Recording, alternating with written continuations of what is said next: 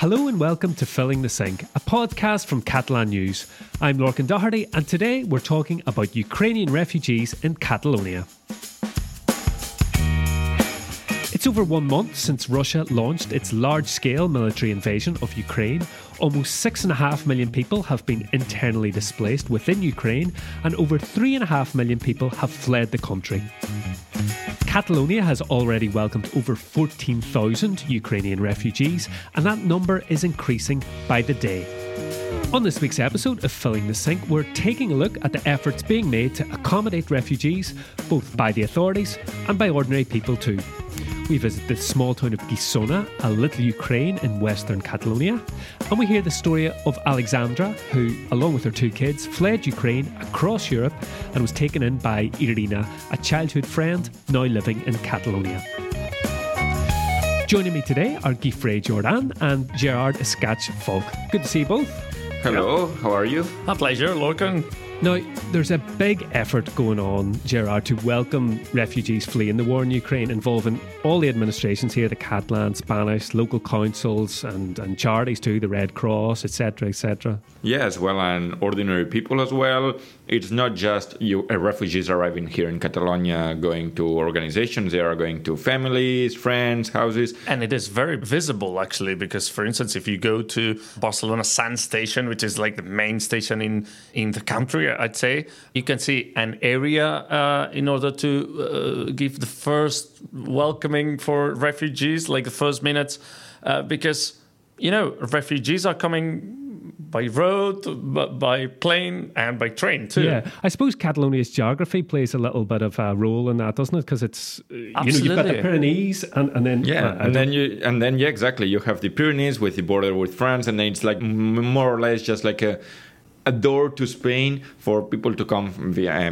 by road as well, but also by train, as we just say. Well, there are just 2 highways crossing Spain and France, and one of them is in Catalonia, and there's one high-speed train link crossing from Spain to France, and it is in Catalonia. And of course, Barcelona El Prat Airport is a massive airport as well, really well connected. So absolutely, a lot of people are arriving. We said 14,000, but we should probably just explain that doesn't necessarily mean that they're all going to settle here or stay here even in the medium term. Yeah, absolutely. So the figures have been growing and growing, but it's impossible to say exactly how many refugees are in Catalonia because, as Gerard has just said, some stay with their relatives living here. Worth noting is that 25,000 people from Ukraine already lived in Catalonia before these others came. So just, you know, to put the figures in a scale somehow. So it's not inconceivable that number could be doubled like in a few weeks or actually, something? Actually, Catalan government says that probably we will get 1 refugee per Ukrainian person in a while. So that would mean 25,000 Ukrainian refugees. And in terms of some of them, as we've said, have places to stay when they arrive. And for those that don't, the Catalan government set up a network of hostels, didn't they? Yeah, exactly. Since day one, when the invasion started, the Catalan government already set up the network for hostels, and for mainly at the time was for Ukrainians that came to Barcelona or Catalonia visiting some relatives or friends or just for tourism. As they couldn't return home, they needed a place to stay. Obviously, now it's mainly used for refugees, but it started mainly for Ukrainians that were stuck in Catalonia. Of course. And before being allocated one of these hostels or other places, the first place they go is Barcelona's exhibition center, Fira Barcelona. This has been converted into a mass reception it's center. a massive welcoming information point for all Ukrainians arriving here. In fact, there are 3 information points across Spain. One of them is here in Barcelona. I remember at the start of the pandemic when it was used to house homeless people during the first wave of the pandemic. And of course, it's in one of the pavilions there that I got my COVID jabs as well. So it's all related, but in this case, they don't get to sleep there. They just are welcome there, and they have Red Cross, for example, or the Spanish government does the paperwork or helps them looking for an accommodation or for food. So you've got officials there and you've got kind of humanitarian aid at the same time. So it's all in the one place is the idea. Now, a couple of weeks ago, we did do a podcast just kind of on the immediate reaction to the war in Ukraine here in Catalonia, covering the protests and stuff. And Guifrey, we mentioned this town of Gisona, which is a little bit special maybe because it's a small town with a massive Ukrainian population. Yeah, Gisona, this little town between Barcelona and Lleida, its population, it's 7,500 people. And out of those 7,500, 1,000 is Ukrainian. So, I mean, it's a hub for Ukrainians in Catalonia. Loads of refugees have relatives here in Gisona. And the reason they've come, some of them, is because some relatives are there in this town. Okay, so just last week then, Guifrey, you took a trip to Gisona to see how the town was welcoming these new arrivals.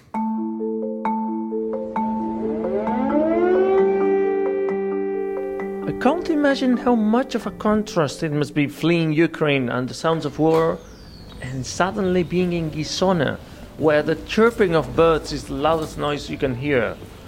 This was my first thought when I arrived in this quiet little town. Its enormous meat manufacturing company, Bonaria, has shaped Gisona for decades, with thousands of migrants, many of them Ukrainians, living here due to the amount of jobs available. My first stop was a school where Ukrainian is being taught. Long-standing courses have now been extended to welcome refugees. I could see all the children mixing and playing as their teacher was getting ready. Could there be a warmer greeting for them? Leaving them behind, I had to rush to the local council. Some volunteers were waiting for me. Yo ya hace más de 16 años que vivo aquí. This is Romania Jus, a Ukrainian who's been living in Gisona for 16 years and is volunteering as an interpreter. They help refugees communicate with the locals who are accommodating them and also explain them how to deal with the everyday issues here, such as the queuing system at the doctors or at the market. But these volunteers are especially key because they are the first ones to break the layer of initial mistrust some have with local authorities and entities. Ha venido una mujer con 4 niños y In tenía fact, miedo. Romania told me a woman with her 4 children arrived in Gisona the other day. And at the beginning, she didn't even want to leave them with the volunteers in order to go to the toilet. Jo sóc el coordinador del voluntariat de primeres necessitats habitatge. Another volunteer I spoke to, Ignasi Rivera, is focused on housing. And like Romania, he told me many are in total shock upon arrival. But in a couple of days, he adds, children are already playing with the volunteer allocated to help that family take the first steps. And their mums smile at the volunteers when they come across them in the street, recognizing their help. Reconeixen amb una persona que els està ajudant. Newcomers either live with relatives, local council housing, or with locals that provide flats, rooms, or premises for free. But until when? Mica en mica, si això dura molt temps... According to Ignasi, everyone wants to go back home now, obviously. But if this drags on, they'll have to start working in order to have their own home. Quan fèiem els empadronaments... Now the priority is providing them with the town hall registration, the Padró, the stepping stone of the new life in Catalonia, the mayor of Gisona, Jaume Aràs, told me. Public health care and education will follow after this basic paperwork, which, by the way, some are reluctant to sign due to the initial mistrust Romania mentioned. Ara encara no vull. It was already dark when I left the town hall, and its facade was decorated with a Ukrainian flag and blue and yellow lights. My last stop was Gisona Secondary School, also adorned with Ukrainian ribbons, flags, and posters made by students. Dic Jordi Ticó Marcellès, soc professor de socials aquí a l'Institut de Gisona. This is Jordi Ticó, a social sciences teacher in the school. Pues aquí va impactar bastant, molt. Shortly after the war broke out, he told me, they held an event in their playground with some speeches, and teachers interrupted their usual syllabus to explain concepts such as the Cold War or NATO to help them understand what's going on. They already have 5 refugees in the school, and they go straight into a special welcome classroom, which fits up to 20, a cap that will for sure be reached. They are used to accepting students new to the country, yet, as Jordi said, now they may have to deal with kids whose fathers died at war. While it is not the case yet, Jordi wonders how to cope with this sadly probable circumstance.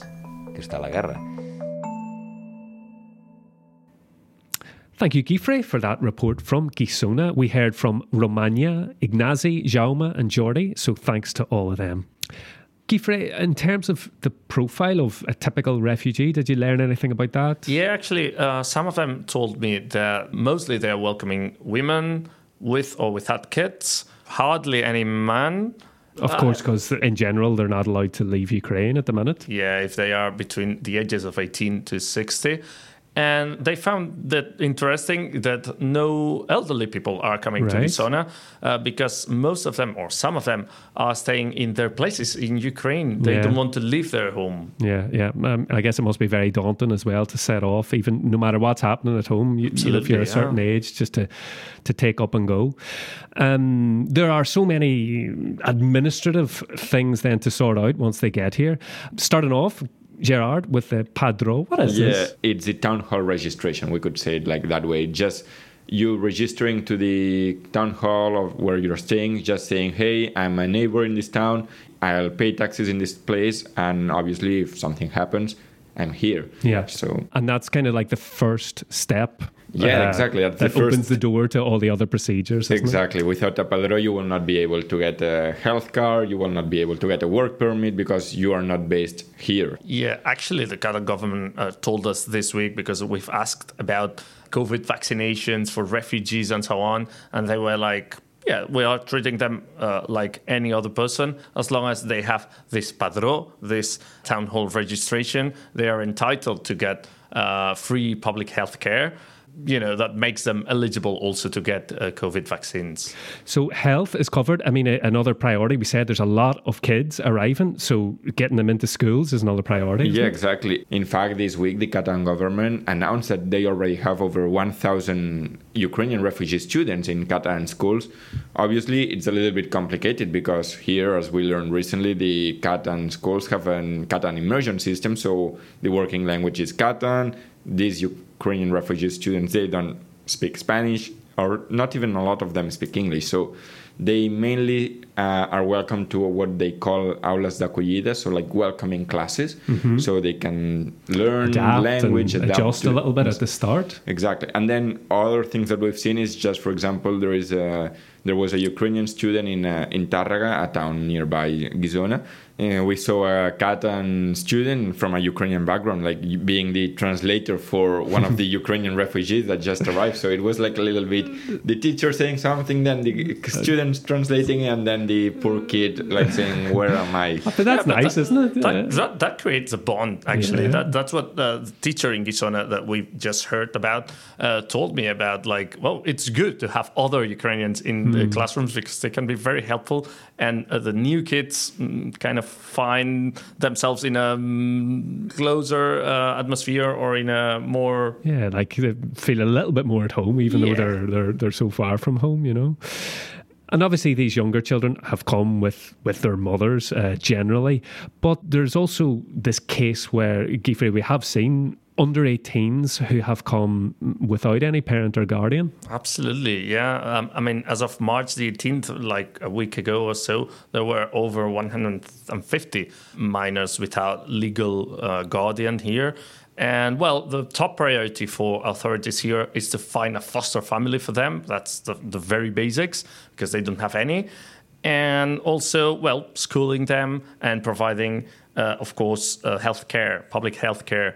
But, of course, finding them some reference at home, but also in the schools. Some schools can play this role of having an adult who can refer to this child. That is one of the priorities for these cases.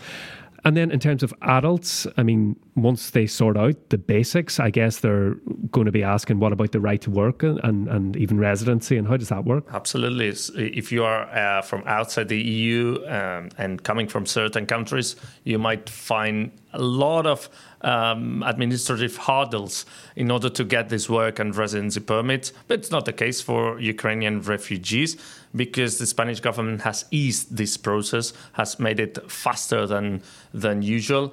And actually, as of Monday this week, we know that over 1,250 people in Catalonia, newcomers, refugees, have already gotten these temporary permits in order to legally live and work here. Yeah, in fact, we've seen some municipalities, like for example in Gizona or Targa, that they are helping Ukrainian refugees do the paperwork. So they are setting up buses to go all together to the police station or to one of the information points, such as Fira de Barcelona one. So going from these kind of smaller towns where they might be housed to the bigger cities where they can do all these paperwork. processes. And this way they don't have to book an appointment, they don't have to coordinate, because that's already taken care by authorities. So it's easier for them. Just arrive there, hop on the bus, get there, do the paperwork and return home.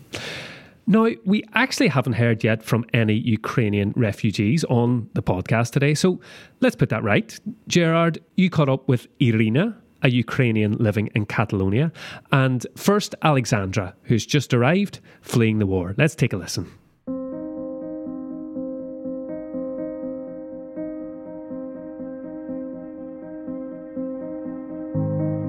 Меня зовут Александра, я из Украины, город Запорожье. My name is Alexandra, and I come from the town of Zaporizhia in Ukraine. I arrived in Spain 1 week ago, and I came here because I have a friend and I can stay with my daughters. Alexandra is a Ukrainian refugee. When she first arrived in Catalonia, she was taken in by her childhood friend before moving to a hostel, Alberg Centre Esplai, in the town of El Prat de Llobregat, near Barcelona Airport. Alexandra is waiting for the Red Cross to give her a more permanent place to stay, either near her friend's home or close to some other people she knows based in the seaside town of Salou.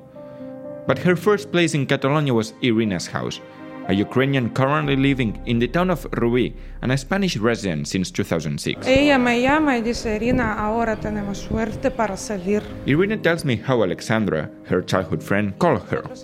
She says that Alexandra said they were lucky as they could escape the war by train. So Irina and her husband picked them up in Barcelona and took them to their home.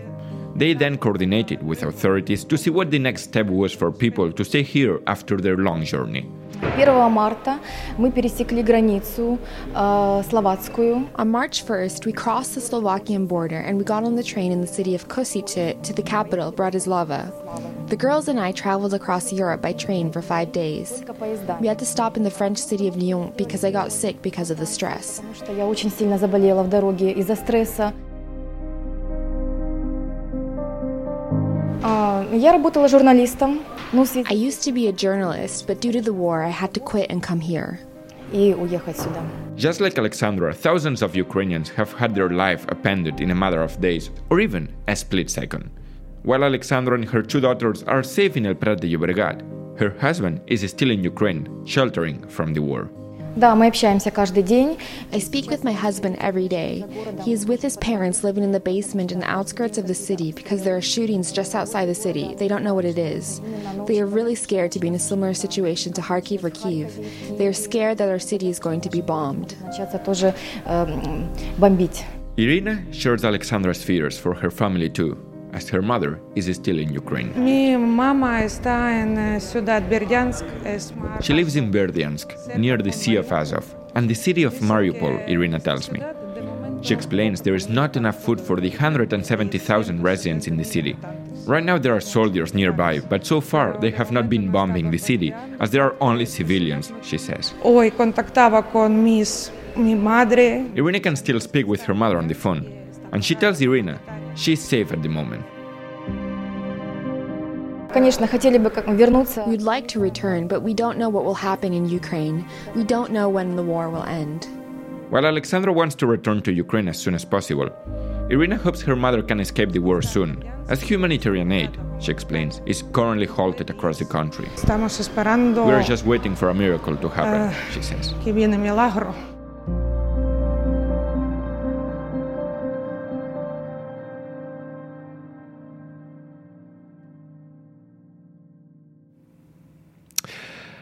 So we heard from Alexandra and Irina, our thanks to them.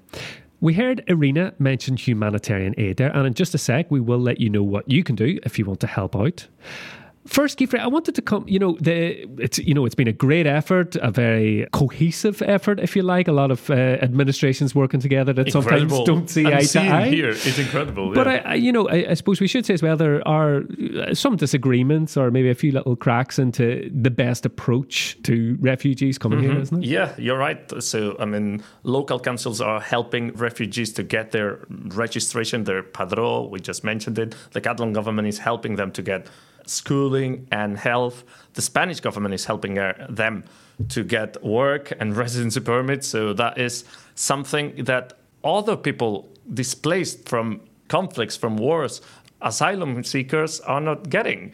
And, some parties, such as far-left CUP, for instance, and some public figures in some social entities too, are mentioning and are just complaining about this contrast. Yeah, why it is so easy, despite the circumstances, obviously, for Ukrainian refugees and not for refugees coming from other places, such as Syria, for instance. And this is their complaint. And it's a question to be raised also to authorities. And another thing we said was that Catalonia, because of its geographic location, because it's a big population centre as well, because there's already a Ukrainian community here, is receiving a lot of Ukrainian refugees. And that's something that has prompted the Catalan government to say to the Spanish government that, that needs to be recognised kind of in terms of financial support too. Yes, and Spain agrees. So there was like a really big summit between the Spanish president and regional governments, including the Catalan president, Pere Aragonès, who attended such a meeting for the first time in 10 years. There were no Catalan presidents in this type of summit since 2012, but because of these circumstances, the Catalan government left their grievances. underlying grievances behind, and he attended, and they all agreed to fund all these humanitarian efforts that we are all making. But Catalonia says, okay, that's nice words. It is a good manifesto and good compromise, but we do need the money, so this has to translate into money. A specific economic fund they want set up. Now, Gerard, as well, if you're living in Catalonia and if you do want to help, whether that's helping refugees coming here or helping people in Ukraine, you've got a few options. Yeah, there are plenty. The main one is the Catalan government website. They set up the ukraine.gencat.cat. Okay, so Ukraine in English .gencat is GENCAT.cat. Yeah, the official website. And there you can see different options such as I want to help, or if I'm a refugee and I'm affected, what I'm supposed to do. And people that want to help, they can send help to Ukraine, take in a family or a minor, or even donate material, because that's what they were saying at the beginning, mainly donate material, but now obviously welcoming someone at their home. But there are other many options. Just check the local council where you live, because they will tell you, okay, we need aid to provide to Ukrainians, or those Ukrainians that arrive to the town, just in Gisona, for example, there are many, or donate money rather than material or food to organizations. The Catalan government and entities say it's better to donate money to entities next to Ukraine, just in the Polish border or nearby, because it will facilitate their work, and as well as buying the material, because they know what they are lacking of. Okay, and that website again was ukraine.gencat.cat. Time now for our Catalan phrase.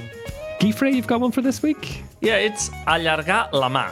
Allargar la mà, so to reach out your hand? Yeah, no? Something like that, a literal translation, but what it means, it's to help someone, Allargar la mà a algú is to help someone, because you're extending your hand. Making your hand longer, literally. Exactly, literally that, in order to give or donate or something like that. Give a helping hand, we would say in English. Okay, that works. Well, that's all we've got time for today. Big thanks to everyone who spoke to us for this week's podcast. Do drop us a line on social media or email fillingthesink@acn.cat if you want to get in touch. Thanks very much for tuning in. And thank you, Gerard and Guifrey, for joining me today. Thank you to you. It's always a pleasure. See you next time. We'll be back again next Saturday with another episode of Filling the Sink. Until then, from me, Lorcan Doherty, and all of us here at Catalan News, bye for now. Adeu.